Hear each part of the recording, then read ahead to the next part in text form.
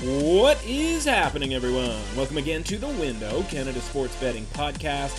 Ahead on today's episode of The Window, Free Association. It's the NBA Playoff Preview episode. Sheldon Alexander of the On Blast Podcast Network joins me to get us up to speed on the deep recesses of a particularly weird NBA season. We'll guess the lines for the play-in games and try to map out how the playoffs may go from a futures standpoint. He'll catch us up on who the key figures and X factors are going to be and what to expect when we flip on the games come Wednesday.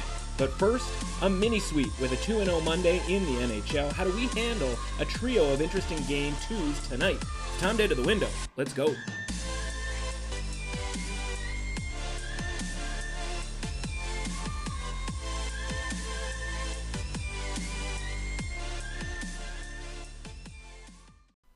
Welcome to The Window. I'm your host, Matt Russell. We're going to try to get through the hockey stuff here as quickly as we can because I want to get to the basketball stuff with Sheldon Alexander. 2-0 last night, cooking along here early, 4-1, up 3.5 units on the NHL playoffs here so far. And we start with Boston and Washington, and we get that performance from Boston from a metric standpoint that we were hoping for, right? 3.78 expected goals for, 5-on-5 to 1.59 for Washington. So 3.78, that's as high as I think we've seen throughout the playoffs so far. Same thing in the high danger chance category, 17-7, and they convert 2. Washington converts 0 of their 7 high danger chances. And so a couple of things on this one. One, game goes to overtime. We are now 3-1 in overtime games. And the difference here versus the regular season, if you're relatively new to hockey, 5-on-5 overtime, it's a more truer example of, how good the teams are. It's not perfect because we're talking about one goal and it's over type of a situation here. But when you look at the regular season, we're going 3-on-3 overtime in the shootout. 3-on-3 overtime is just, a variation of the shootout. Instead of just breakaways, it's trading 2-on-1s and breakaways back and forth, right? And so when you get to the 5-on-5 overtime, you actually have to create a high danger chance, with an even playing field, with that 5-on-5, truer sense of hockey type of a situation. And so Washington goes scoreless in high danger chances yesterday, but still manages to get this game into overtime and to score goals. And you look at their goals so far in this playoffs, we're up to 4 goals that have been sort of throw it in from the point, have it hit a couple of guys, blue line type shots here that are just finding their way past Rask. Now they could have scored, there's a couple of breakaway or sort of quasi breakaway chances where they could have scored and Rask came up big. But again, that's why you have Rask to come up big in those spots versus, kind of a league average goaltender. Or in the case of Craig Anderson, who is playing fine right now, but, he isn't a guy that you want to rely on to make 17 stops on high danger chance type situations here. So he gives up 2 goals on the 17 high danger chances, which again isn't that bad. It's about league average from a conversion rate standpoint. So again, Boston creating all of those chances, and then it takes them next to no time at all in overtime to create, again, that high danger chance that they're able to convert right away to win that game. So we wipe our brow, we sigh in relief, and we go on to, back to Boston here, where this series is tied 1-1. We still have the series price minus 1.5, and of course, now that it's 1-1 with 3 of the next 4 games being in Boston, you have to feel a little bit better about this series getting wrapped up in 6. But again, Washington right now bringing the physicality into this series is a little bit surprising relative to the two teams. Elsewhere last night, Nashville and Carolina. This is Carolina 1.92 expected goals for to 1.11 for Nashville, but the high danger chance is 11-5 at even strength in favor of Carolina. They score on 2 of those 11. Nashville scores on 1 of their 5. So again, same ratio, but because Carolina gets twice as many opportunities, they get twice as many goals. And I was, another situation where I was seconds away from making a live bet, had it pulled up on the screen, got a little bit distracted, then all of a sudden the screen went blank, and I look up and Carolina is scoring a goal to tie it at 1. Once Nashville got that first goal, just based on how I felt like the game was going to play out, and I think, obviously Carolina significant favorites, the fact that Nashville scored first, it didn't dissuade me from thinking that Carolina was going to win that game. And of course, you getting a price at plus 105 at that point, so it was really just a matter of being quicker on the trigger there, but Carolina a little bit quicker than I was in scoring that tying goal. And as much as Carolina was the better team, we still got into the third period tied at 2, or at least late in the second period tied at 2. Like, these are the things that can happen in these games. And so we go to St. Louis and Colorado, and it's the exact same situation to, maybe even augmented a ton here, where Colorado is just much, much better than St. Louis. We talked about how kind of the infinity idea of, what the money line should be. Like, there wasn't going to be a money line or a series price that was high enough to reflect the correct value on Colorado, because honestly, my numbers give St. Louis like a 7 to 8% chance of winning this series. And so we watch the series price move from the 300s up into the 500s. We watch the money line price in game 1 move from the 200s up into the mid 300s. So you see, people are still, like, they're not afraid of a relatively high price here, right? Like, the number just keeps moving up and up and up, because minus 300 is still good enough for people who, have the numbers, right? And back their bets up with these numbers. And so Colorado 2.83 expected goals for to 1.12. The high danger chances 12 to 5, and the conversion rate 2 out of 12. Again, pretty standard, a little bit better than average for Colorado, and St. Louis doesn't get to that, sort of average number of 8. And, St. Louis, not for lack of trying, at least from a physicality standpoint. And we talked about Washington and Boston the other day, and Ovechkin leading the way when it comes to the physicality element, and, sort of inspiring, if you will, the rest of the team. Well, St. Louis tries to do that against Colorado. And the difference is that Braden Shen comes out and he's hitting everything that moves.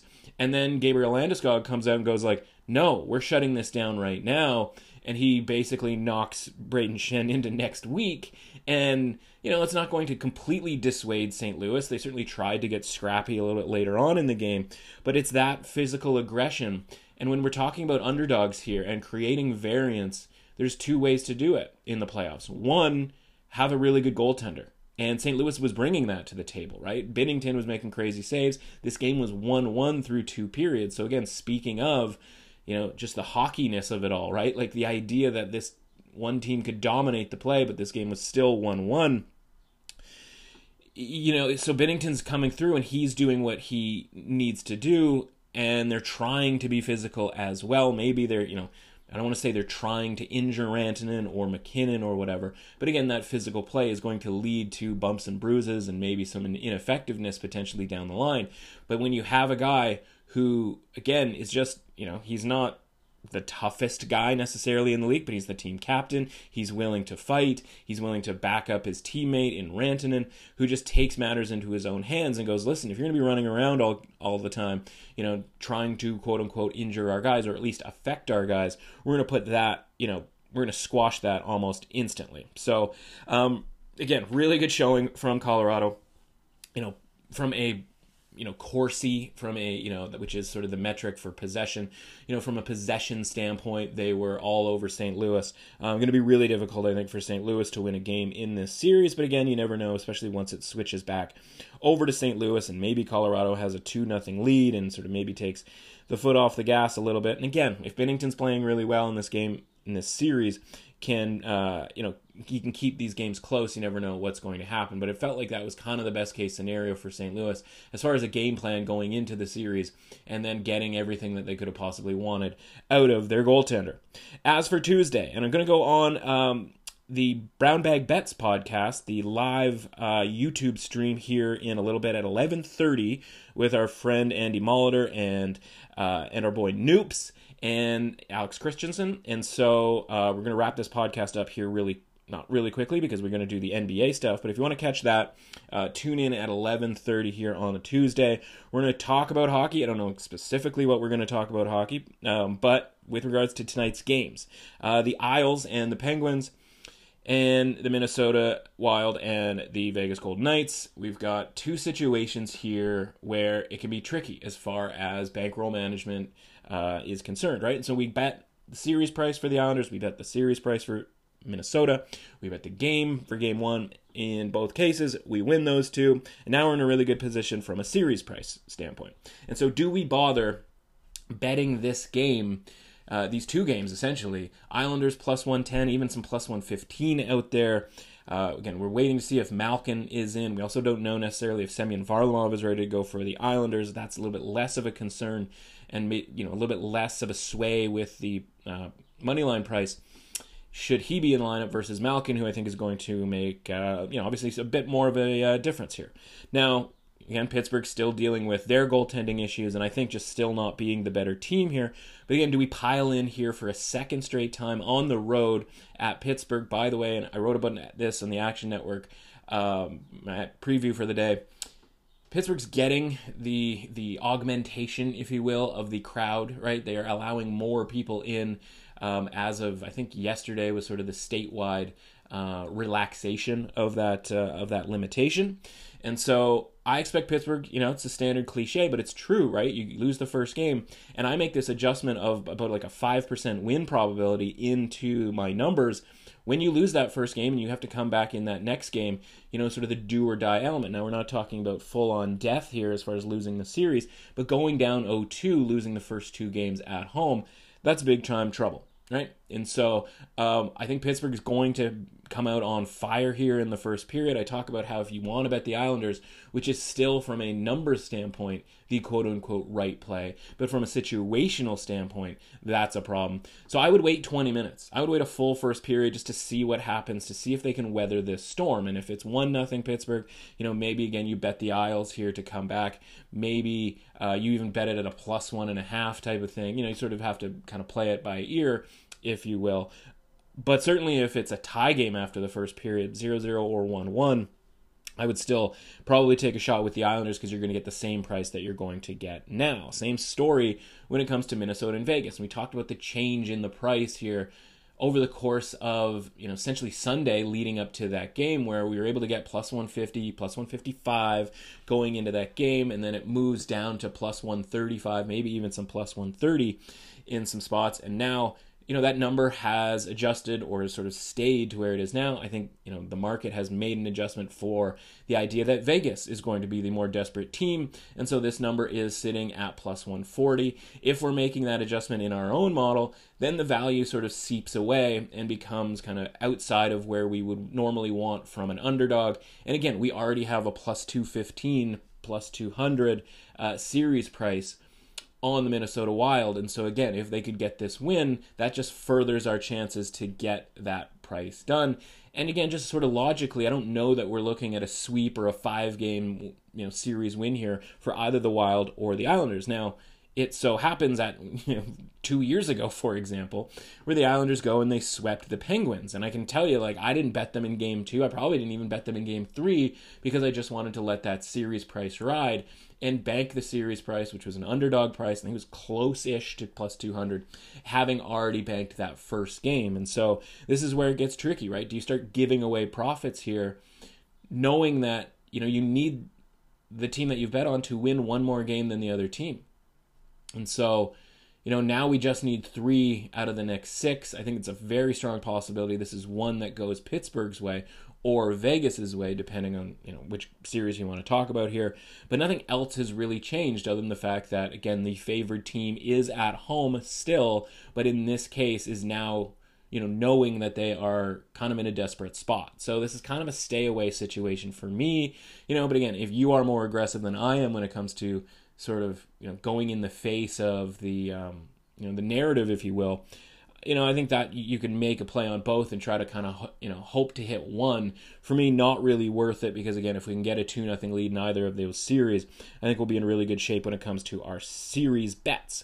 And then there's Tampa Bay and Florida. And this one fundamentally comes down to the same thing it came down to in, the first game. If we can get an announcement here that Chris Driedger is going to start, I will hop on Florida plus 110.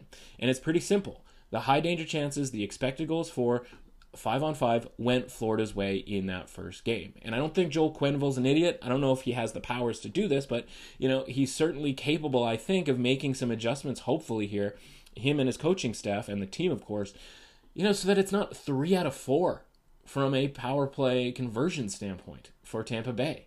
Or maybe they're going to play a little more disciplined, knowing and seeing that Sam Bennett ended up getting suspended for that hit that we talked about briefly yesterday. You look at that and you go, okay, let's tighten it up here. They're going to burn us on the power play. We were the better team at even strength, and 3 power play goals and a shorthanded goal, like that's got to tighten up from a special team standpoint. So it's easy to look at Tampa Bay and go, oh man, Kucherov, Stamkos, like they're back, like this team's a menace. And you're not wrong necessarily, but again, that's why we look at the metrics, right? And it's the same thing as going into Colorado and St. Louis and being like, wow, St. Louis is a plus 300 underdog. Like 2 years ago, they won the Stanley Cup. Same, pretty similar core. Like, we should take a flyer with this. Then you watch the game and you realize that they're completely overwhelmed. And it's like, that's what the metrics are telling us, right? So on the flip side, the metrics are telling us that this is still very much a 50-50 type of a game. But again, I just don't want to back Bobrovsky because that guy is all over the map. And so if we can get Dreger, if we can jump on that at plus 110, that's absolutely the play of the day, if you will, when it comes to these matchups tonight. Anyway, let's get into the NBA. And a couple of things here, some full disclosures here. Sheldon and I recorded this yesterday on Monday. And at the time, series prices weren't up yet. You'll sort of hear us refer to, wondering what the series price is going to be. I think we were pretty bang on with, what we thought some of these series prices were going to be. The one interesting note that you'll sort of maybe raise an eyebrow to when you're listening to this is the Lakers line has come down even further. It was 6.5 at the time of our recording yesterday, and then shortly thereafter went down to 4.5. I think this is really interesting because of, first of all, I'm not really sure why anybody would like Golden State in this situation unless we all sort of decided that there was a significant injury here and, LeBron wasn't going to play, which doesn't seem like it's a thing, that's going to happen. So, at any rate, I think it's a really fun conversation, but if you're just sort of wondering as you're listening, like, wait a second, like series prices are out or this spread isn't right or that spread isn't right, it is because we recorded it yesterday. But, anyway, you should enjoy it, and I know I always enjoy talking to Shell when it comes to the NBA and a lot of other stuff. According to reports out of the United States of America, the NBA playoffs start this week. We have been playoffs, and let's be honest, the NBA regular season kind of went by the wayside this year. And I want to sort of frame this because, listen, my big thing is the NFL, college hoops, NHL playoffs, right? Like that's what I will sort of make my bones in, if you will. That's what I will stake my reputation on. And then from like a recreational standpoint, college football, the NBA playoffs, and then way down the list is Major League Baseball postseason. That stuff's more fun. So I want to make sure that this, that you guys know that this isn't a subset of my betting where I use market ratings or my own model to evaluate, advanced metrics and all of that sort of thing, right? Or I watch every game in the season and I know what's wrong with every team the way I might in the NFL. This is not that, right? Can we still be profitable betting the NBA playoffs? Sure. In a short sample size, just kind of throwing darts, why not? So as you know, one thing that bothers me about mainstream media is that these shows, who don't talk about a sport all year, and in Canada, that's college basketball. In the United States, that's the NHL. And then all of a sudden, they're experts when it comes to like the big time of the year, right? March Madness or the Stanley Cup Playoffs. So I'm telling you, I'm coming at this from a dumb guy standpoint, which is why we're bringing in a non-dumb guy. We're bringing in the host of the On Blast Podcast Network. He wrapped up his Wrap It Up Raptors post-game podcast this past weekend, mercifully, I imagine, for him on Sunday.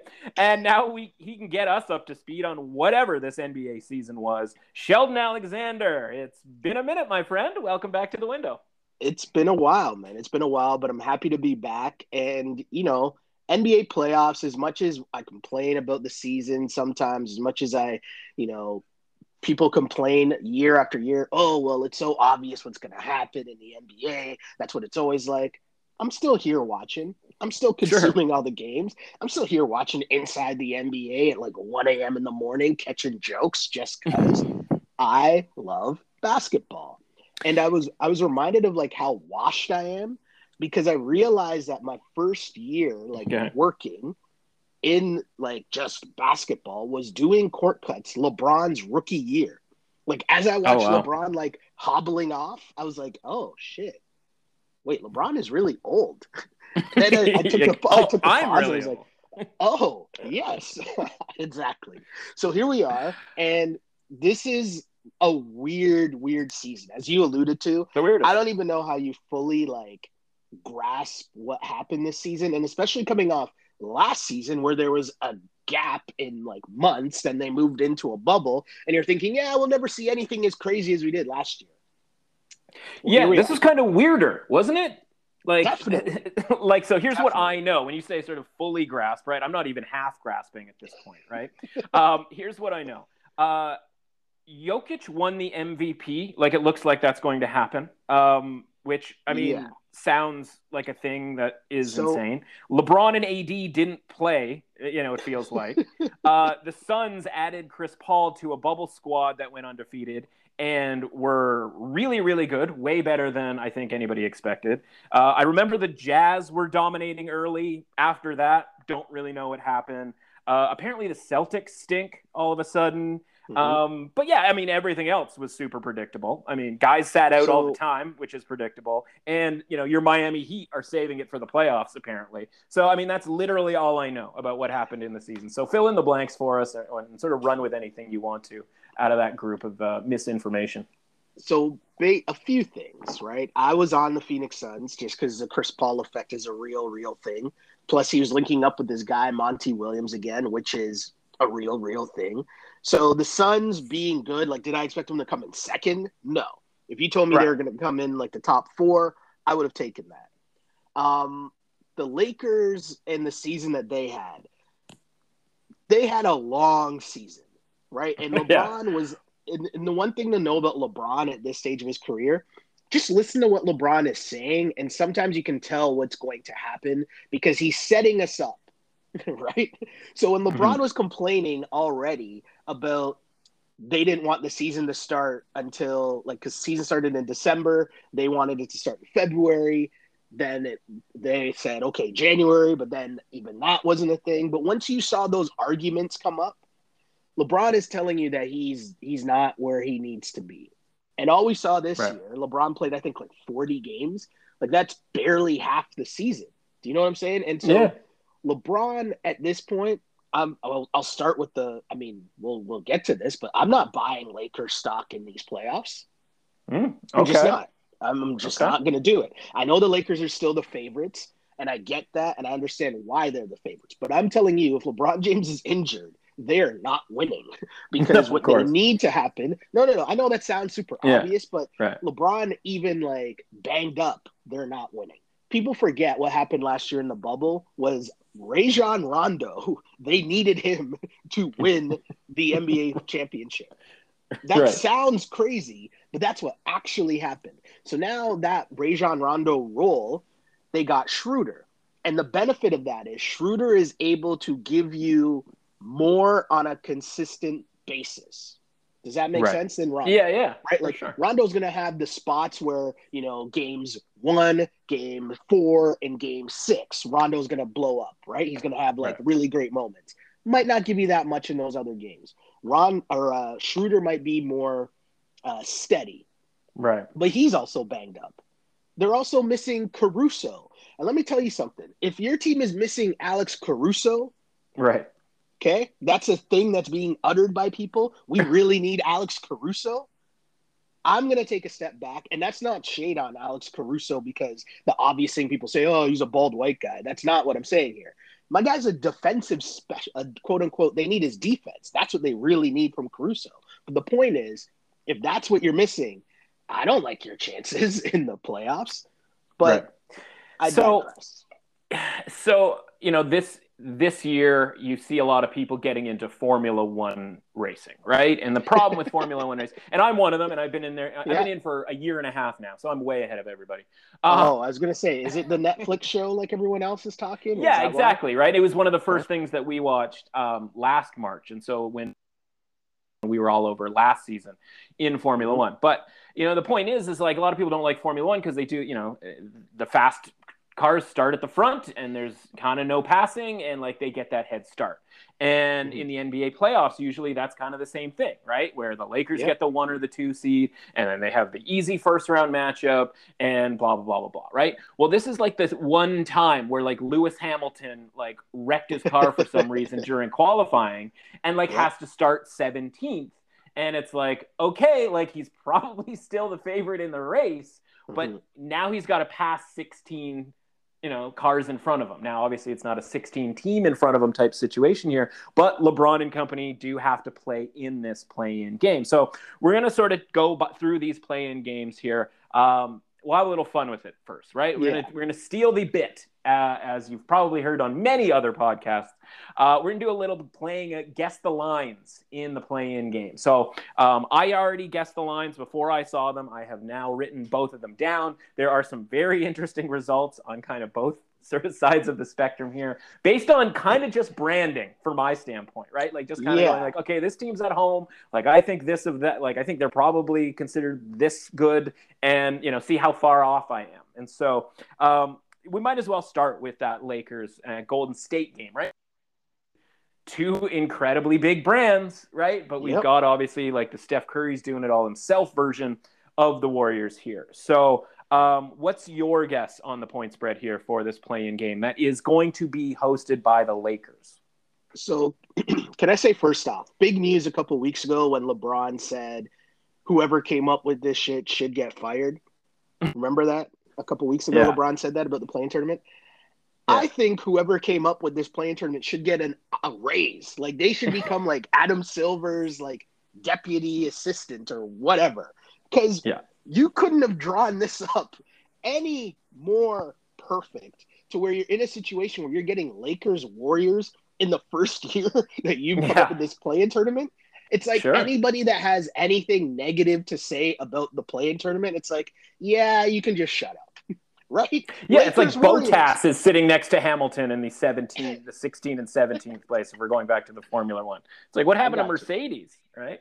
Incredible. So I'm excited about it because it's going to sort of showcase all, these, theoretically must win. In this case, it's not even that must win, I suppose, right? No, because like obviously the other part of the play-in is that people don't fully grasp what's happening, right? So reality is both the Lakers and Warriors could still make the playoffs, and that is probably what will happen, right? So, as you said, it's not really must win, but still, if you were trying to tell me instead that this was like Sacramento versus the Spurs, now I'd probably be watching Wednesday night at 10 p.m. Eastern time. I'd probably still be watching, but you're not getting like the average fan. You have no chance of getting the average fan to watch that. So that's the thing. But as we it was designed to give like the Suns and Grizzlies like a showcase game, right? And then but all of a sudden the Suns were really good. The Grizzlies still managed to get in to the play-in game. But this got even more showcase than they ever thought possible. And also too, it helped the end of the regular season matter, which is not a thing that is which is like the biggest issue in the NBA. You've had teams tanking, you've had load management, you have all these things that have plagued the NBA season year after year after year, and now you remove those things. So cool, we're all here. But the reality is the Golden State Warriors, one of the easiest things I've done this season in making money is betting against the Warriors whenever they play an actual good team. Okay. So I don't know what the point spread is in this game, right? But the only reason the Lakers might not roll in this game is because LeBron is going to be like hobbled on his ankle and it might be like his second game back. And who knows if Caruso's there. But other than that, if you're telling me Lakers at home by anything less than like 6.5, I'm in on the Lakers. Okay. See, that's interesting because again, not knowing anything, I guessed like 10. Because I'm right? But I'm saying, where do I sign up? If you're showing me anything less than 6.5, where do I sign up? Right. Do you know what I'm saying? My only hesitancy is LeBron, as I seen him hobble off the court last night. Right. And I guess maybe I should have factored in the percentage of, LeBron not being, at a high percentage, if you will, right? Like, Yeah. factor, well, it's a 75% LeBron or whatever. And the answer to the question is it's actually 6.5.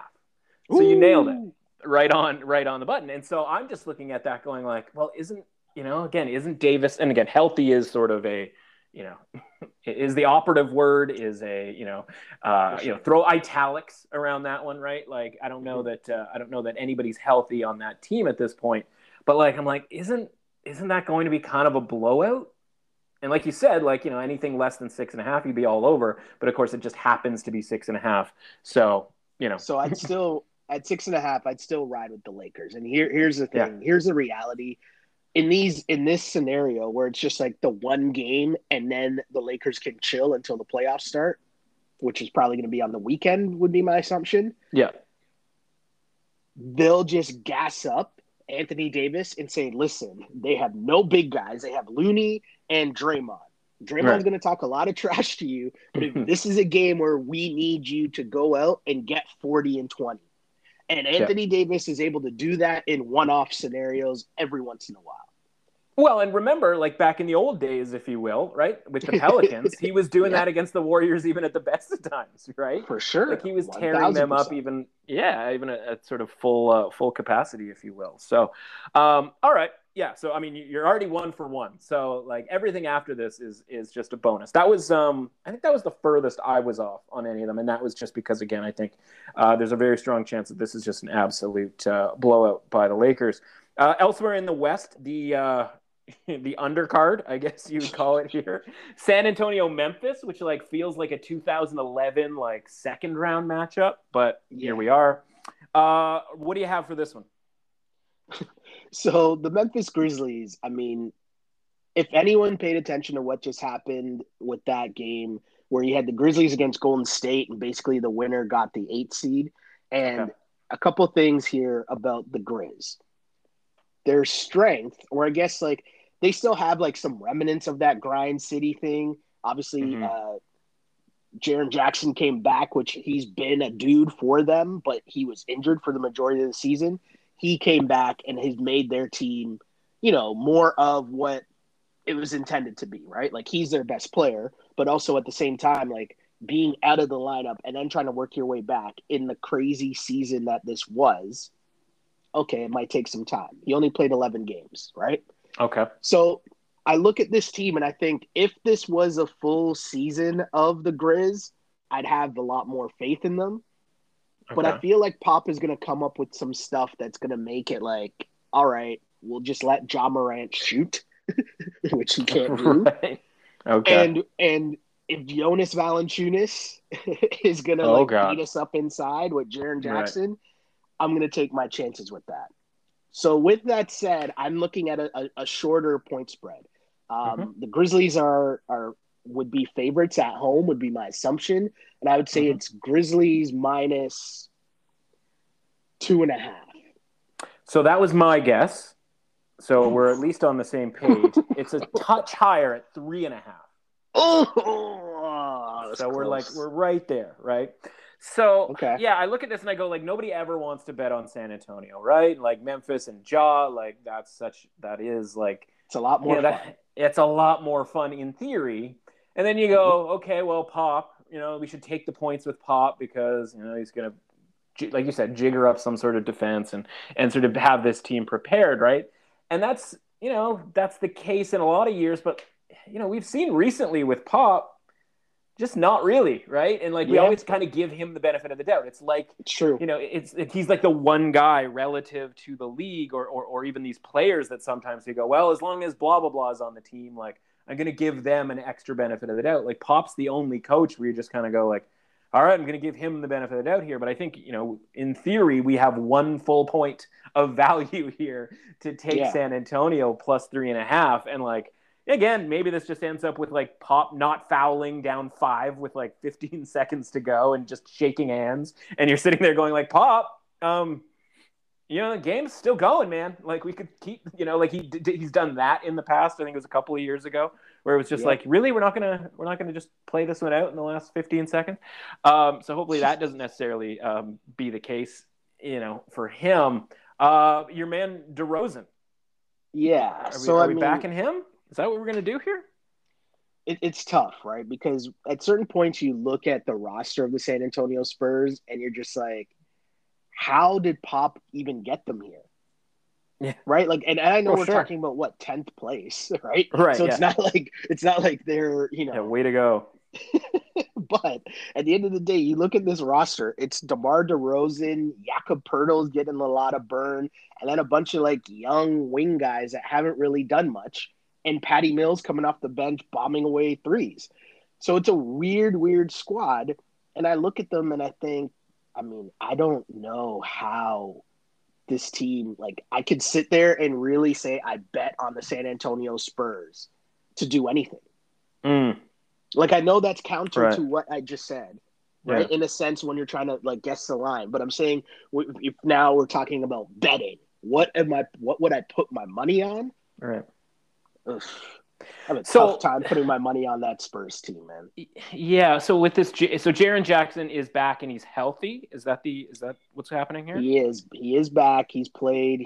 I mean, he's looked okay. I mean, he's still not. Again, 11 games down the stretch isn't necessarily, you know, A ton. Yeah. um, yeah, it's not a ton at all. But at the same time, it's like, okay, so if you look at it from that perspective, their strength is going to be in the paint, right? They'll play Jaren Jackson and Jonas as their front line. There's not a lot of teams that can match up with that, and the Spurs are not one of those teams that Right. can match up with that. And then if you already want to give the advantage to Ja on the perimeter, right? Right. Dylan Brooks will be all in DeRozan's grill the whole game, being super annoying. Shout out to our Canadian dude, Dylan Yeah. Brooks. But he'll Sure. be all in DeRozan's grill the whole night. And if DeRozan doesn't play well, then you're relying on DeJounte Murray and like those guys. Hmm. It's tough, right? So So. when we look at it from the point spread angle and you're telling me guess the line, I'm like, Eh. okay, this is what I'll see it as being. But if you're telling me who I'm betting, like who would I bet my money on? I don't know if it's the Spurs, man. Okay. So I mean, is it possible that you're looking at the Spurs team and going like, one, they're a 10th place team that could easily be a 12th place team. With the injury to Jackson, are you looking at this Memphis team that is like, a ninth place team that could be a sixth place team if they had, a full roster? Like, is it that type It's of thing where we might be getting value on Memphis because they should have been higher up in the standings if they were the version that they are now throughout the entire season? Yeah, Memphis had some runs this season and especially early on in the year where they, you know, they were a frisky team in terms of the fact that they put up some solid games against some really good teams. And the reason for that is their style of play. Their style Mm-hmm. of play, like they are a really solid team. And you look at how they finished out the schedule, they finished out on a very good run, right? Okay. They finished Yeah. out on a great run where they were able to pack together a lot of wins. I mean, not against a lot of good teams, but hey, you play Sure. who's in front of you on the schedule, right? Yeah. And getting your guy back, Jaren Jackson, who again, like when all things are equal, he's probably their best player, right? So Okay. that's the other part of it. Like John Moran is good and the flashiness and all that, and it's great, but the reality is Jaren Jackson, where he was coming before he got injured, it was gonna be like that team was. You're looking at that squad and saying they could make some noise again. Okay. All So right. the Grizz, yeah, I'm not mad at the Grizz, and I like how their team's put together. Just with like role definition, they still have the ability to play a big guy in Jonas, and Jonas can dominate certain matchups, right? Where Yep. other teams are still not trying to play big guys or play centers. Jonas can dominate those matchups and dominate the glass. So that's nice. That's Is nice. San It's a good look for Antonio's them. is San Antonio's answer for that Pirtle? Like, is that it? Like, who else do they have potentially in the mix there? And like, if that is the case, like, obviously two former teammates, I believe, right? Where they were on the Raptors at the same Yeah, time. yeah, yeah, yeah, Yeah. yeah. Um, Because yeah. So, like, is there like like Valanciunas? Pirtle is going to have a problem with his former teammate Valanciunas, like kind of, they've battled before in practice, like that kind of narrative element to it. Like if Pirtle's the only guy who can deal with the size of Memphis, like that feels like a real problem.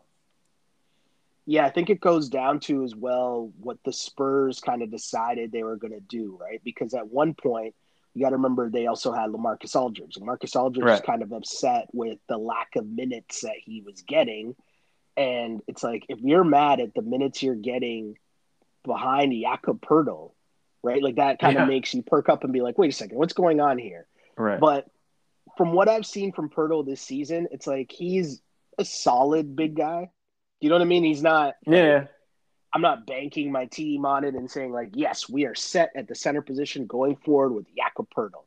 That's not where. That's But definitely not where I would be. against a lot of teams that doesn't really matter, right? Because just the way that the NBA is right now. But this might be the one Exactly. team with Memphis where that like is a problem because of Valanciunas being kind of different than a lot of teams have, right? He's a For different element sure. than a lot of teams have. And the other part is I think a lot of the Spurs' success probably comes from when they size down, right? Because their best lineup is probably playing a little smaller and playing with a lot more of their perimeter guys, right? Mm. Because when you play with those perimeter guys, and I'm saying, you're spreading things out a little, right? You're going with DeRozan, you're going with, I mean, they've played Rudy Gay at the four at certain times, which is weird when you're still relying on Rudy Gay minutes, Sure. right? I can't believe he's still in the league. This is news to Exactly, me. right? Who he play for? But like Vassal's been good. You got Lonnie Walker, and as mentioned, Patty Mill comes off their bench. But you get weird like big guy minutes from Georgie Dang. You get weird big guy minutes, Yeah. right?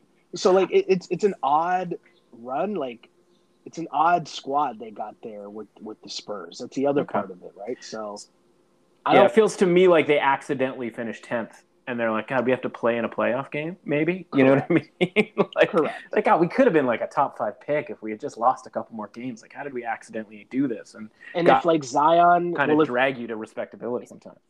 And if like Zion and Brandon Ingram don't get hurt, that's probably the Pelicans, right? Because they Yeah. finished just barely ahead of the Pelicans. So yeah, you're totally right on that. The Okay. So, Spurs, yeah, it's actually, it's now that it's we an talk about ugly it, that makes go. sense.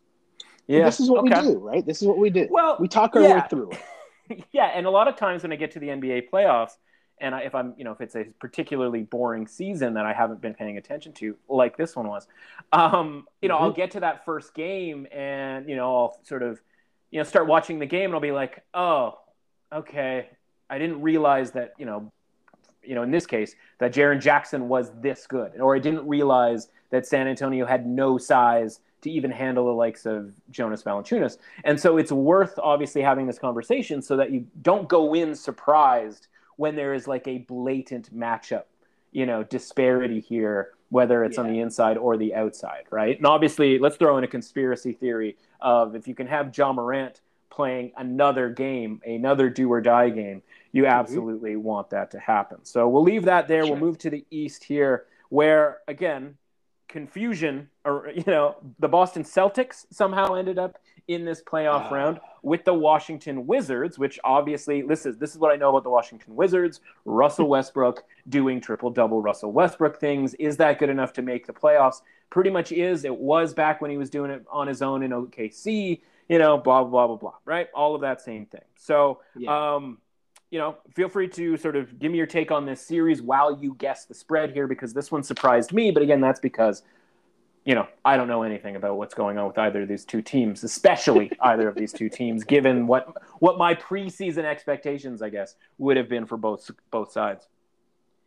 Yeah, so I mean, this one's a little weird because the Boston Celtics, the biggest thing is obviously Jaylen Brown's out, right? And that's a huge blow for a Yeah. team that was already struggling this season and playing below expectations. So you remove Jaylen Brown from it and you say, all right, you still have, on paper, you still have Kemba Walker and Jason Tatum, right? Yeah. That, when you're looking at it on paper, star power wise, and you're saying, okay, Russ and Bradley Beal, that should still be somewhat close. And you look at this and, I'm going to say that Boston, I bet you this is probably close to a pick 'em because people on paper are still thinking Boston is like, they'll be okay and they can hang with the Wiz. And plus the Wiz are Boston's at home, right? Yep, Boston's at home. So I'm going to say that it's probably like Boston by like 2.5. That'd be my guess. But I like the Wiz. Yeah, I mean, I was, going the same route. I was like, well, it's still Boston. Like, I know obviously Jaylen Brown's out, but like you said, those two other guys. And so I was just like, well, they're at home. Like, it's going to be a decent amount. And so I guessed 5. Okay. It's 1.5.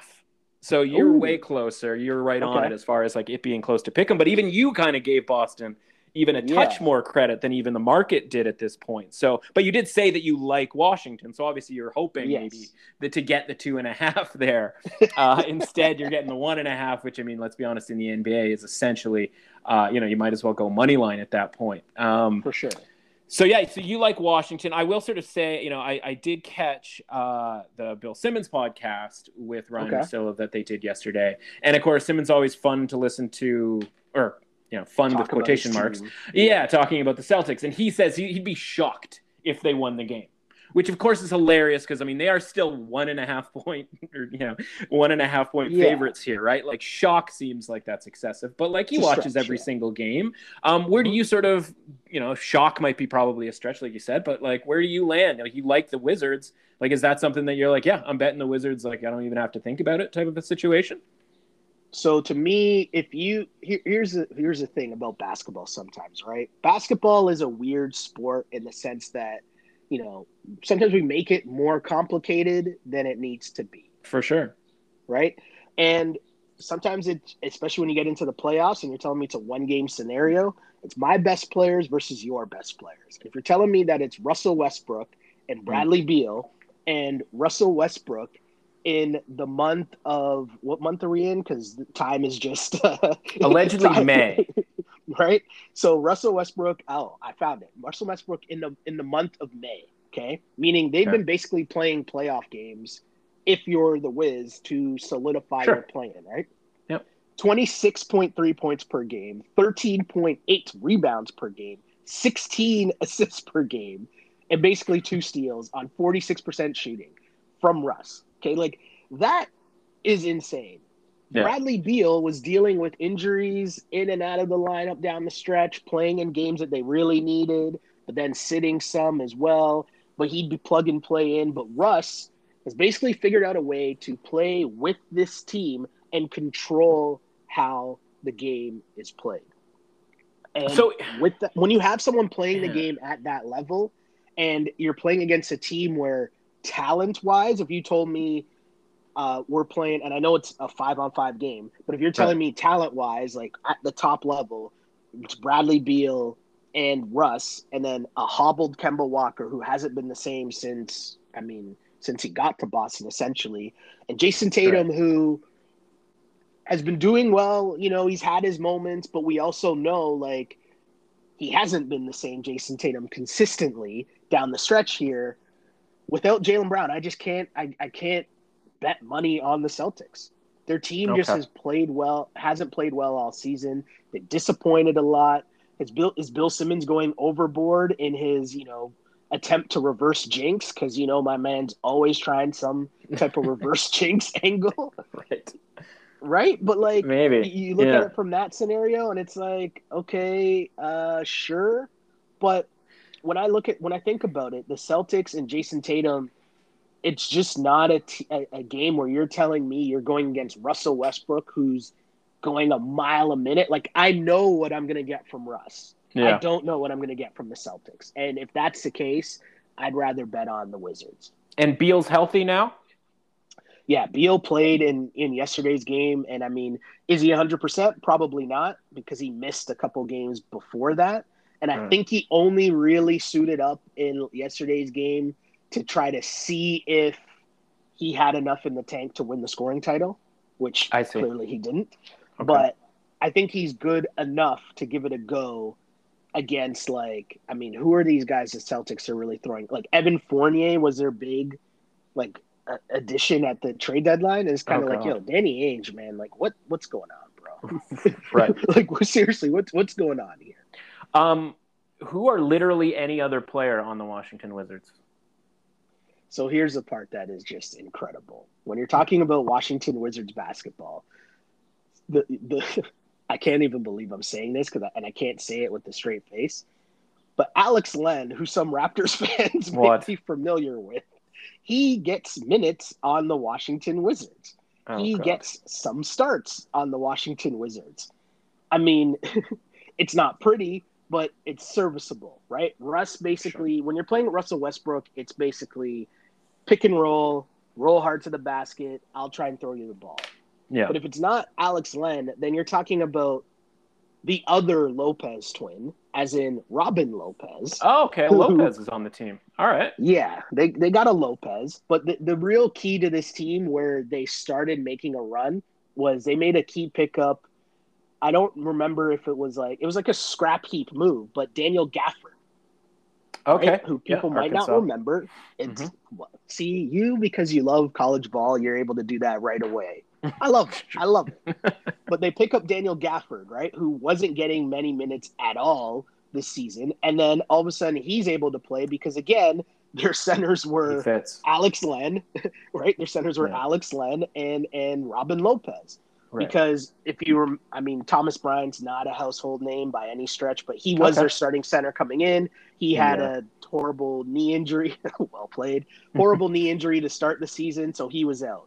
So they're just playing with scrap heap guys. Alex Len, Robin Lopez. They pick up Gafford. He gives them a little more stability as well. And just, if you don't have Len, if you don't have Lopez, at least you have three guys. And hopefully you can get something from one of those three guys.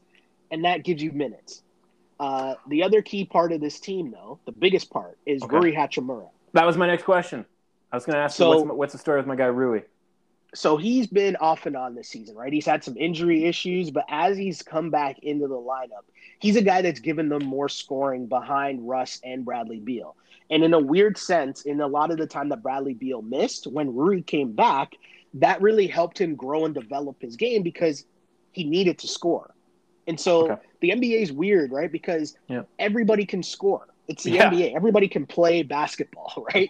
So if you put someone in, they can get buckets. But now when Russ is now feeding you, when you're getting more confidence because there's no Bradley Beal, but then Bradley Beal comes back, hey, Rui is someone that you can now look at and he can get you that 15 that you need because, he's playing against like the third worst defender or the third best defender on the other team.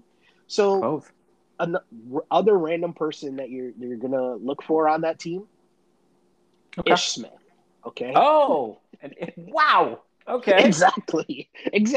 You'll see some that, random. I want to know before I end up putting money on this team, and I go, wait a second. Alex Len and Ish Smith are on the court at the same time. I put money on this. Like, why would I do that? Now I at least know ahead of time if I'm going to do that. Like, this is the life that I lead.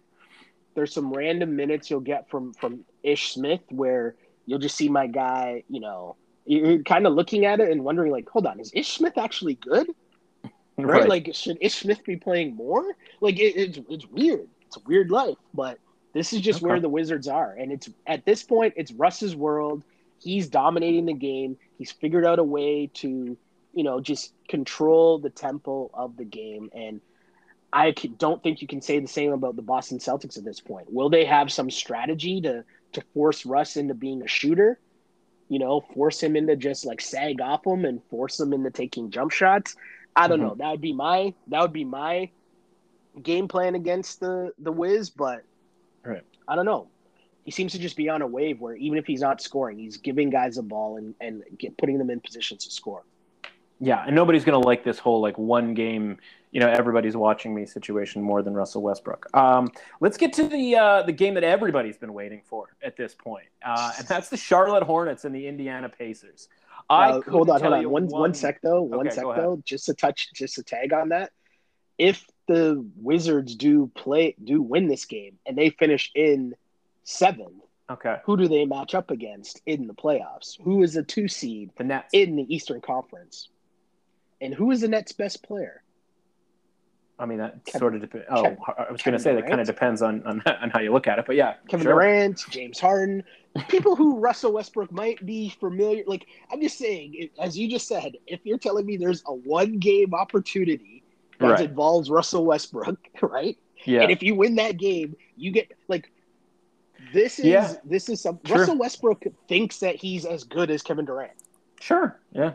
Right? So let's go. I'm here for all that. Oh, that's I a can't great wait for point. that game. Speaking of conspiracy theories, right? Like, let's get that matchup happening. Yeah, the matchup that we have to have, I guess, and this is one that I think we could probably skip if we had to skip one of these, four matchups. Yeah. Yeah, like I said, the Charlotte Hornets and the Indiana Pacers. How many Zellers are involved in this, and is there any Hansboroughs left in this in these two teams? I have no idea how many Zellers are involved, but I'm going to set the line at 1.5 for Okay. the Zellers. Okay. Zero Hansboroughs, I'm pretty sure. Okay. I'm pretty sure, but I'm not positive. Don't quote me on that. In this matchup, though, like this is a weird one, but this exemplifies what the play-in tournament is for, and it's for a team like the Charlotte Hornets, who have had nothing to care about or play for the longest time, right?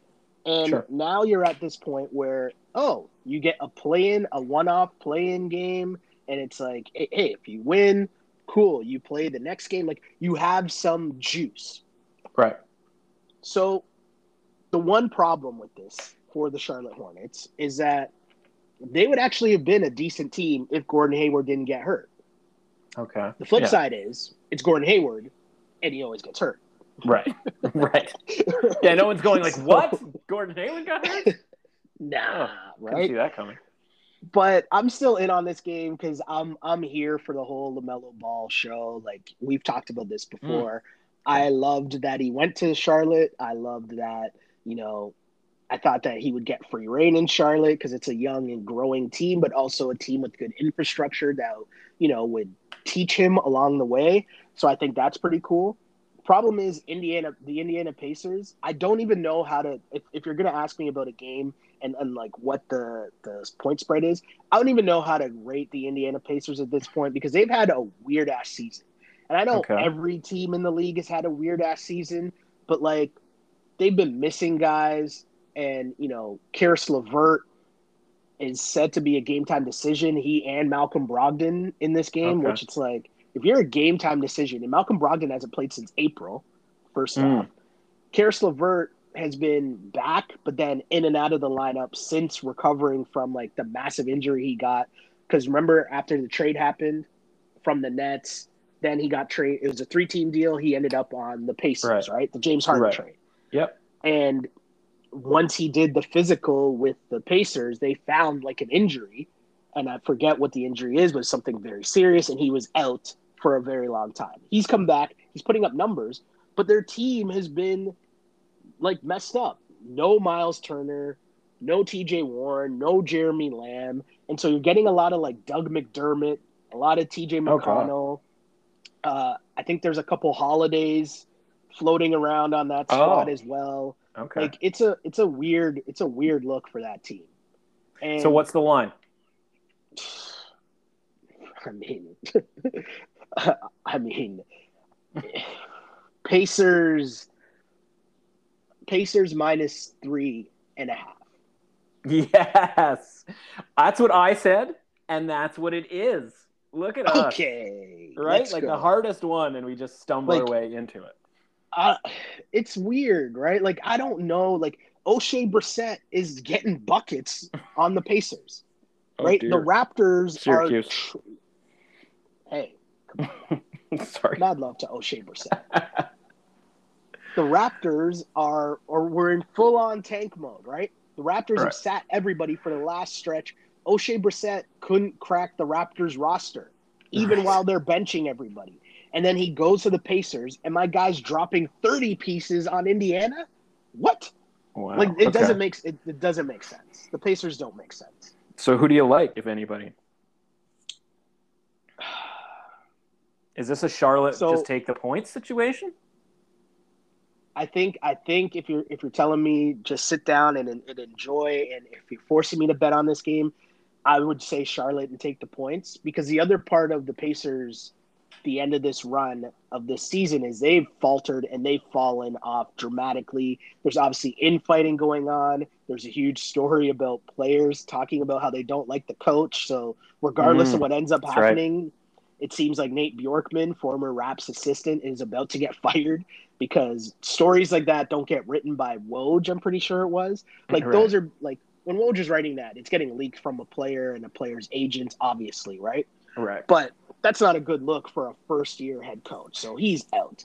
And when you have infighting like that to the point where you have Fred VanVleet on the Raptors broadcast yesterday saying that he's spoken to people on the Pacers and they're saying that's BS and it's not true. So that means there's different, your locker room's divided. Yeah, you got to Right? split. Yeah. It's not good. That's not good heading into any postseason matchup. And now you're talking about, I don't know, like, it's the playoffs, and I don't know if your best players are playing or not.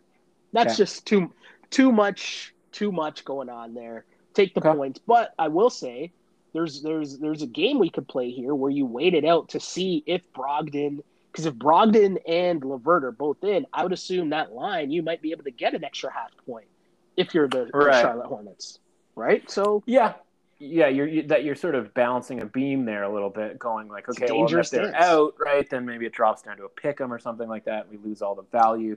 I probably think I'd rather just take the +3.5 and take my chances. I also throw in conspiracy theory Lonzo Ball into the next game, right, over anybody that the Pacers have in the mix there. I think we probably touched on it sort of accidentally here, but other than the Lakers, any one of these other 7 teams dangerous in the next round, based on the matchup that they might theoretically have. Now, I know there's a couple of different ways that this could go, right, as far as who goes where, right? The Warriors could win theoretically, and then they go to they go against the number 2 team, right? Like, if you win this game, you get the 7th spot or whatever, so things could get a little bit crazy or whatever. But is there a potential matchup that, again, a lot of permutations here, but is there a potential matchup you're like, well, if this team got the 7, and, like we just talked about it, I sort of alluded to it, but like the Brooklyn Nets, Washington Wizards thing, like, do the Wizards have a hope against the Nets, or are you just sort of saying that from the standpoint of Russ, like, being in the mix? That would be like, take the overs all day, every day. There'd be no defense being played. The games would be like 145 to 126. Like, it would just be like an insane gong show of no defense. Teams running up and down, just scoring.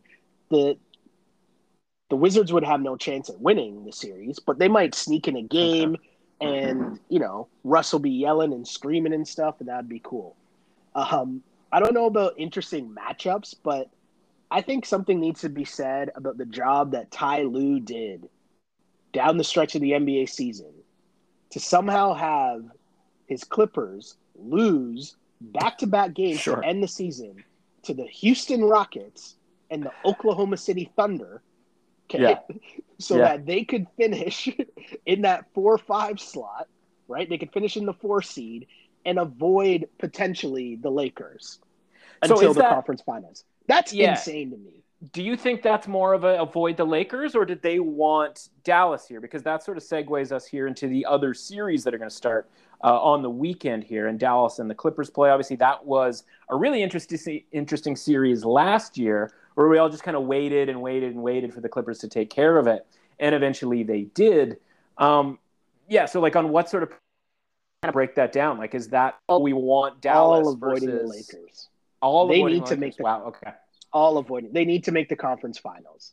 And so if you have to play the Lakers, because here's the thing, right? If you come in 3rd and now you're matched up against the Blazers, okay?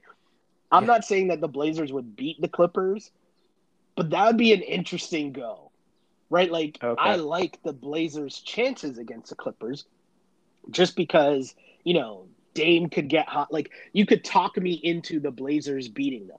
You can't really talk me into the Mavs beating the Clippers this season. Not really. Okay. Do you know what I'm saying? Yeah. Plus, then add in now your second round matchup, even if you did beat the Blazers, is now the winner of that 7-2 matchup, right? You'd be playing. So instead of, facing the Utah Jazz. So, of course, you'd rather be on that side of the bracket than going through the Blazers, right? Mm-hmm. So 1,000% you tank those games. And did you see their starting lineup? In one of those games? Literally, I've made one bet on the NBA this year, And it was last night, OKC plus 7.5 when I saw the starting lineup for the Clippers. I tweeted it out. I'm like, are we doing this plus 7.5? And so I'm like, yeah, all right. Like, might as well get this going now. And they won outright, and I felt like an idiot for not taking the money line, because in that situation, like, it's a high variance thing, and like I preach it all the time that we should just take the money line in that circumstance. And of course, the money line ends up cashing there. So okay, so I mean, you like the Clippers then in that matchup against the Mavericks? You think it's going to be, they're going to handle them much easier than last year? Because I think we were all, I say we all as if like I was on the edge of my seat here, but like everyone's sort of disappointed in what the Mavericks did this year. Yeah. And Luka came in and had to play his way into shape. Porzingis has just been oft injured this season. There's a lot of relying on some, like, if I tell you some of the names that the Mavs are like heavily reliant on this season, like their season turned once like Dwight Powell came back. Don't get me wrong, I love my Canadians, but like you're heavily reliant on Dwight Powell. Like, come on, right? And it's like Finney Smith getting mad minutes. Jalen Brunson is like, you just think of some of the people that they need, and their season really took a turn when like Maxi Kleber was out. Oh, right. And he's gone for a while, but like that was a key piece for their team.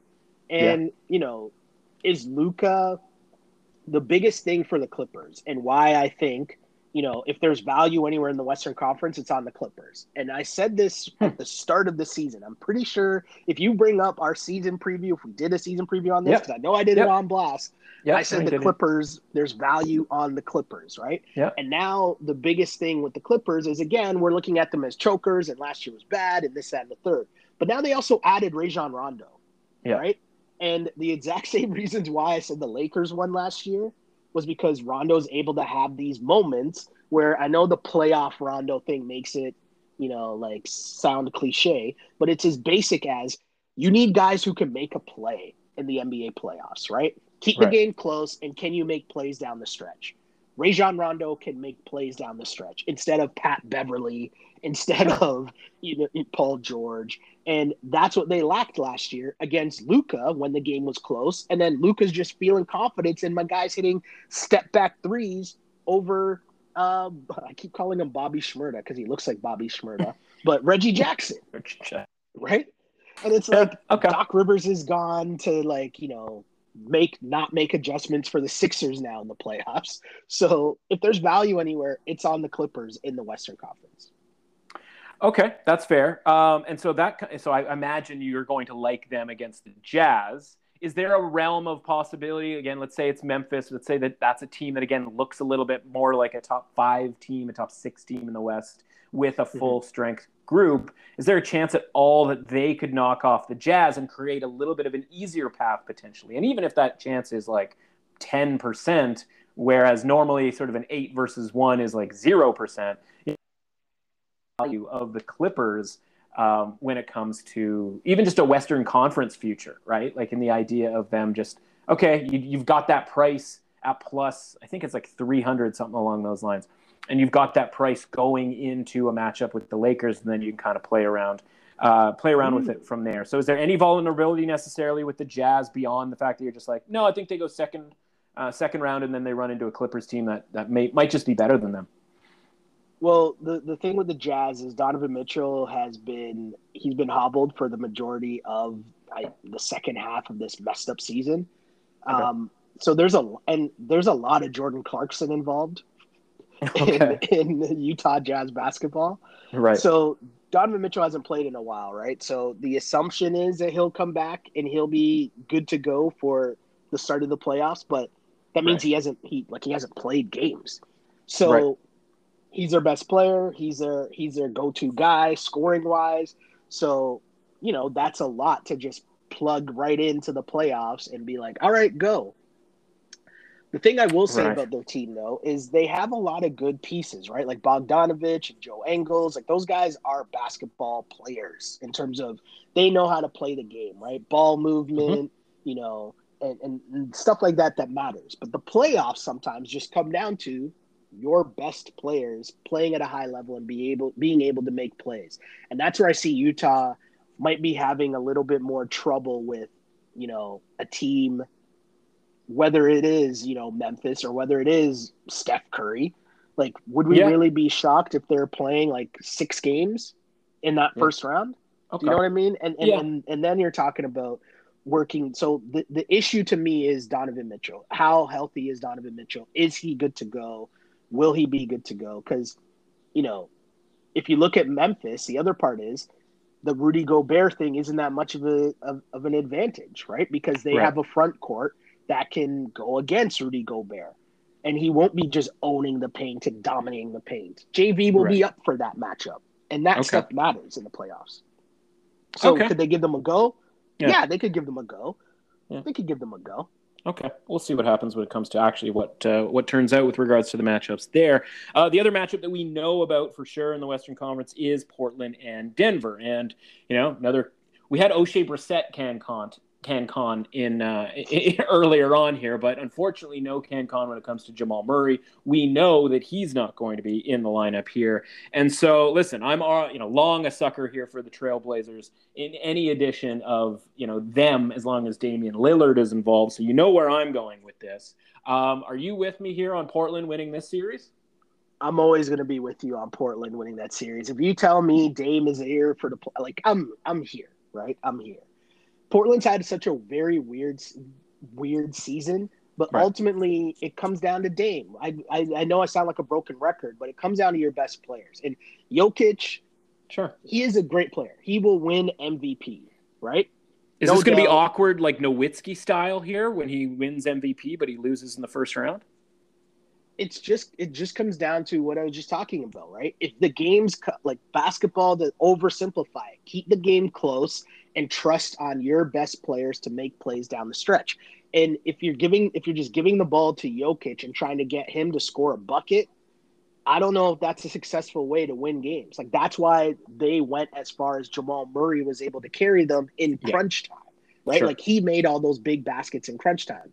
So without Jamal Murray, a lot of that's going to fall on Michael Porter Jr. Now, he wanted that smoke. He was asking for that smoke last year in the playoffs. And now he gets what he wished for because they're going to need him to get buckets. But we've never seen him do it before. Do you know who I have seen do it before? Dame Lillard, time and time again. So the Norman Powell thing, like, I get what they were trying to do, but I don't think that really worked. We know, as Raptors fans, we know Norm is going to have like the odd game where he goes crazy. And it's like, hey, Norm's the best player in the world.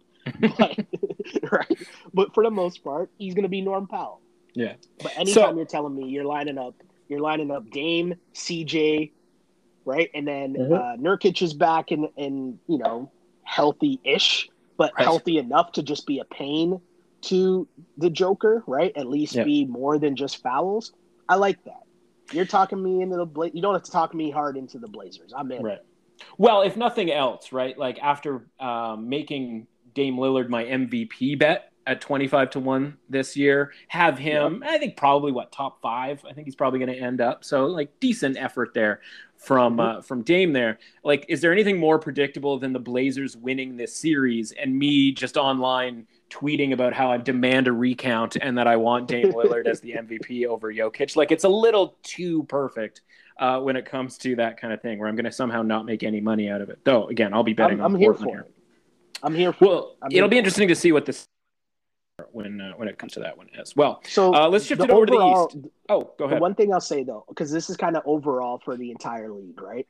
This regular season was so messed up. Every team dealt with injuries. Every team dealt with COVID. So a lot of things were very jumbled up. And the Blazers are maybe a good example of a team that was built for now. Like, just get to the playoffs, right? Just get to the playoffs. And what was your roster? So a lot of the moves that they made, forget about Norman Powell, but can you get to the playoffs and have Dame and CJ and Nurkic healthy, right? That's huge for them. Now you have Cantor coming off their bench, right? Now you have, you have Simons, but he was a guy who you needed because when those guys were out, he had to play minutes.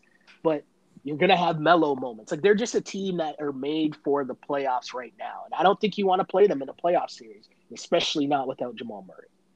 There's no chance they're going to be favored, right? Like, it isn't that much of a drastic change without Murray. Like, Denver's still going to be favored in theory in the series. Right? In theory, yes. But it's going to be pretty close to a pick-em, I imagine. Like closer than maybe you would think based on the seeding. Yeah. Okay. As for the East, and we have to get to this because, if you know where I was going when it comes to the Portland Trail Blazers, I know where you're going when it comes to the Miami Heat and the Milwaukee Bucks. Or do I? No, you don't, actually. Oh, okay. So here's the thing, right? And this is something that I want you to pay attention to. And I want you to pay attention to all of it. Let's go. People who, because I say this a lot, and you actually started the podcast with this, right? This is a time where everyone pretends as if they know basketball, right? Yeah. People will be like, oh, yeah, this is. So there were people who, when the Milwaukee Bucks got Drew Holiday, people were like, really? You gave up that much for Drew Holiday? Drew Holiday's not that good. The playoffs are when people are going to be like, you know who's really that good? Drew Holiday. Man, he really plays defense. Watch for that narrative, okay? You're going to have the people who are going to be like, oh, man, I really didn't know Drew Holiday was that good. And then you're going to have the people who watch basketball, right? And know that Drew Holiday is a high-level defender, right? Mm-hmm. And so Drew Holiday can also get you buckets. Drew Holiday is just a grown-up. I have this thing I talk about all the time on my pods in basketball where you need a certain amount of grown-ups, people who aren't going to be shook in the moment when, things get tough. And Drew Holiday is one of those dudes. And when you're telling me that you're replacing, the point guard spot that the Bucks have had in prior seasons where you're talking about there's either a washed George Hill or it's an erratic Eric Bledsoe, right? Or who else did they have, right? Like it just, and now you're telling me it's Drew Holiday, someone who can affect the game on both ends of the floor. Sign me up for that. That is a big time pickup. And now is when you'll see if people are telling you don't sleep on the Bucks in these playoffs. I know we got tired of the Bucks because they kept flaming out and losing in earlier than they should or whatever. But Drew Holiday is a big time pickup. So I was kind of mad at this first round matchup because I was hoping Miami somehow got into the 4-5 game. Okay.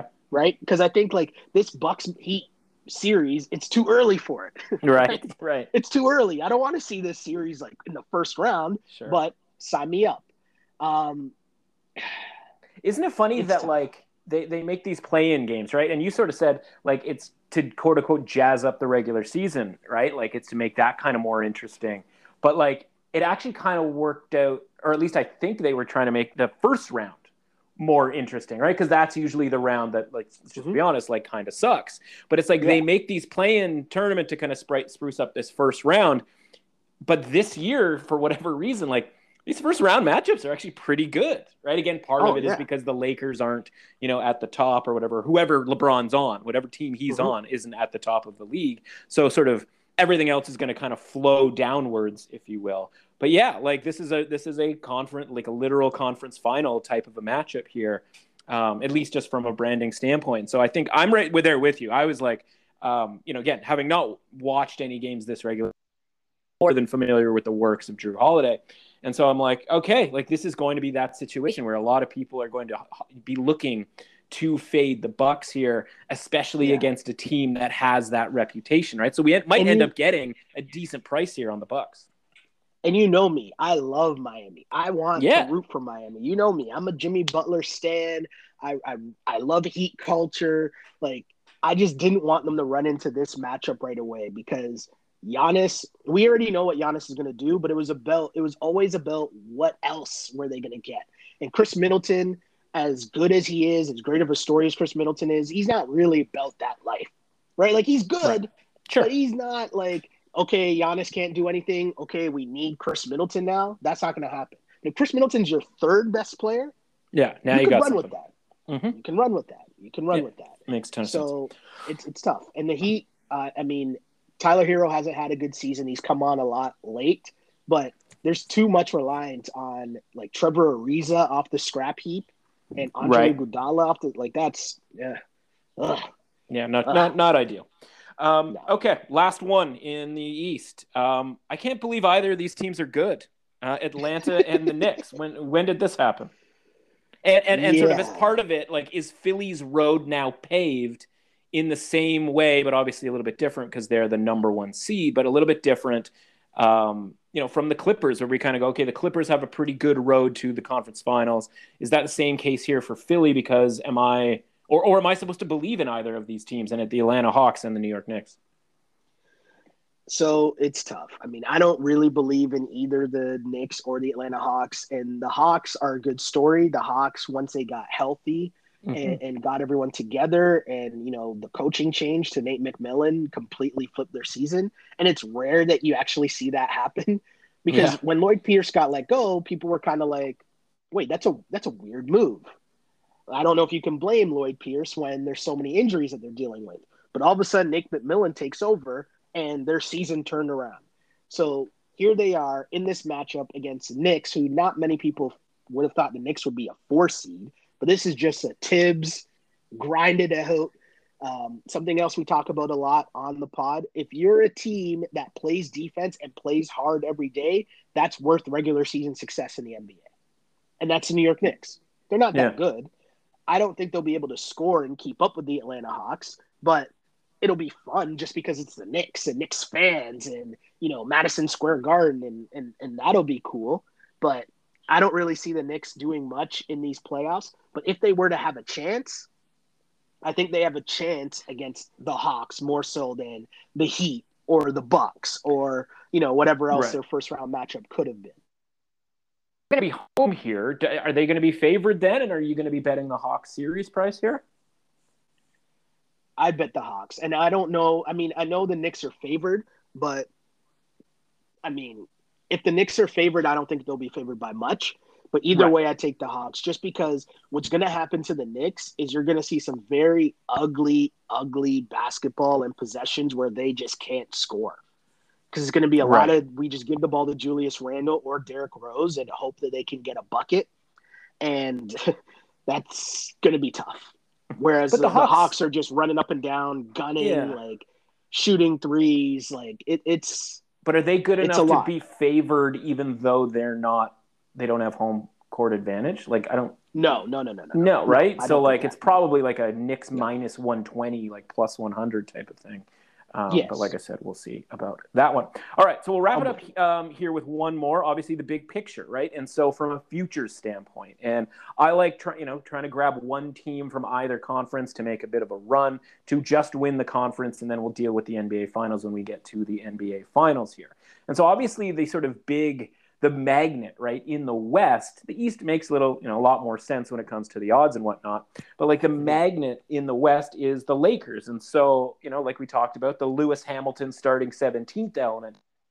And, you've got these Lakers and they're plus 230 to win the West, but they have this extra step. And so I was curious and I went and I did a little math, right? And I'm like, okay, well, they're minus 270 to win this first game on the money line, right? And then if they do that, then they're going to be going up against Phoenix, which we didn't talk a ton about, but I would imagine the Lakers are probably in the series price, probably going to be around minus 270 or take, a couple of cents one way or another. And then they would play either Portland or Denver, and they'd probably be around minus 270 in that situation, maybe even a little bit higher, right? And then so finally you get to the Clippers, and even against the Clippers, kind of think minus 270 would be around the number where the series would be. So I just kind of multiplied 270 and 270, 270, 270, and it comes out to plus 250.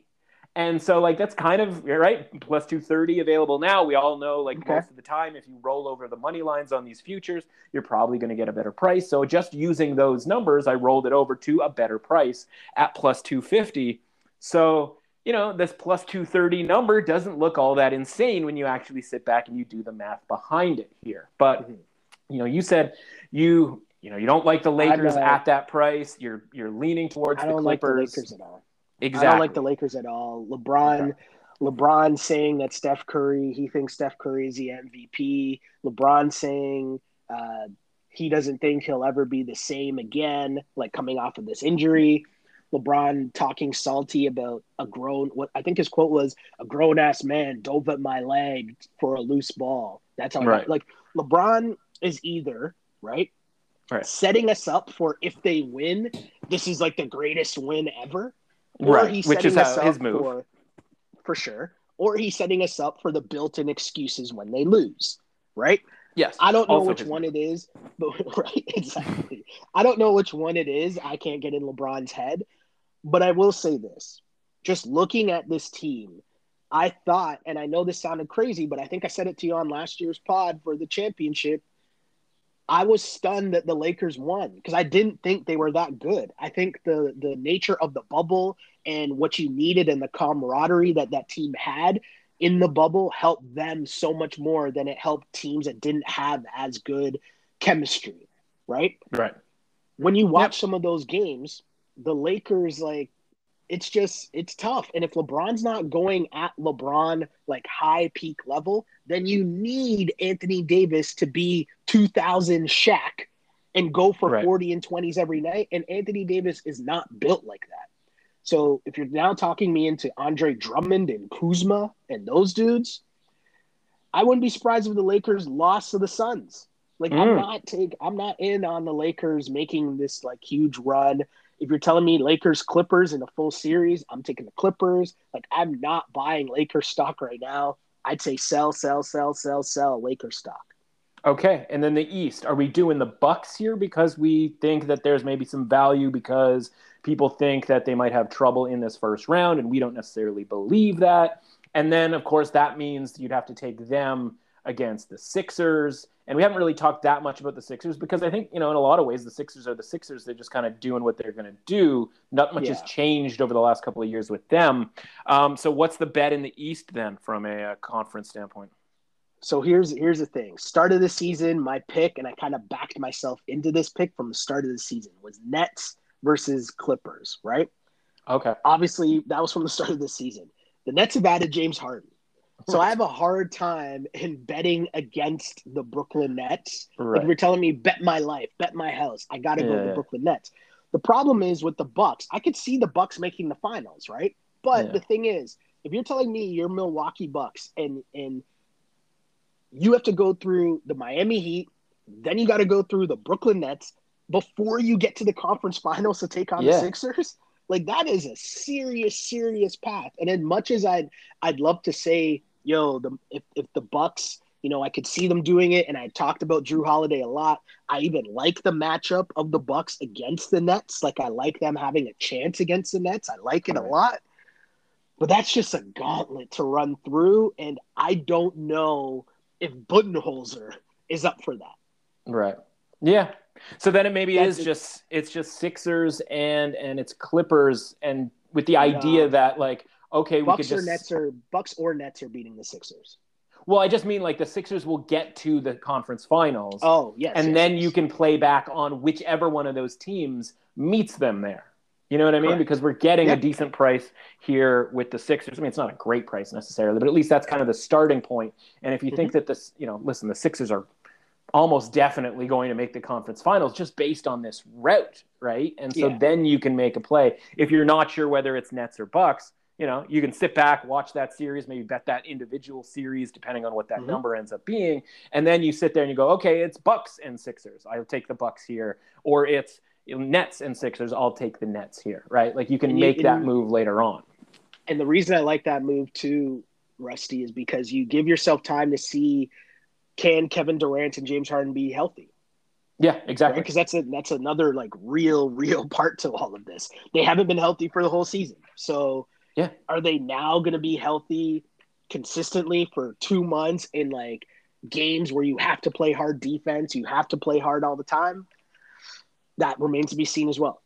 It's a finicky trio, right? Like you just don't know what you're going to get, and to pay the price that you have to pay for any sort of futures when it comes to that group is just too high of a price for what you don't really know what you're going to get. When they're all on the court and they're all healthy, it's all looking good. But after that, it can fall off real quick. That's our guy. He's going to be joining us every Monday to break down sort of the week that was, the weekend that was for these NBA playoffs. We'll see if anything changes and how we're going to change what we want to do as these teams really find their place here in the grid with all these playoff play-in games getting us set for the first round and beyond. Sheldon, looking forward to the next month or so here with the NBA playoffs. Thanks, man. Can't wait. There you go. Our guy Sheldon bringing it. As always, looking forward to that every Monday here for the NBA playoffs. Tomorrow, we got to do some PGA Championship. Obviously, we'll talk a little bit more about the NBA as far as actually securing our bets here. I've already made a couple of them. Going to take the plus 3.5 with Charlotte. Going to give the minus 3.5 with Memphis. And looking to grab the Lakers here at that short price. Just kind of wanting to maybe wait and see if there is that injury element that might have led to this number taking a pretty big dip, well below sort of what I thought or what I anticipated we would necessarily see. And then, of course, hockey stuff, right? We'll recap the 3 games tonight, which, whether or not we have physical bets on each game tonight, I think every single one of them is going to be interesting. How could they not be, based on the first edition of all of those games? And, of course, Boston-Washington didn't disappoint in its second game.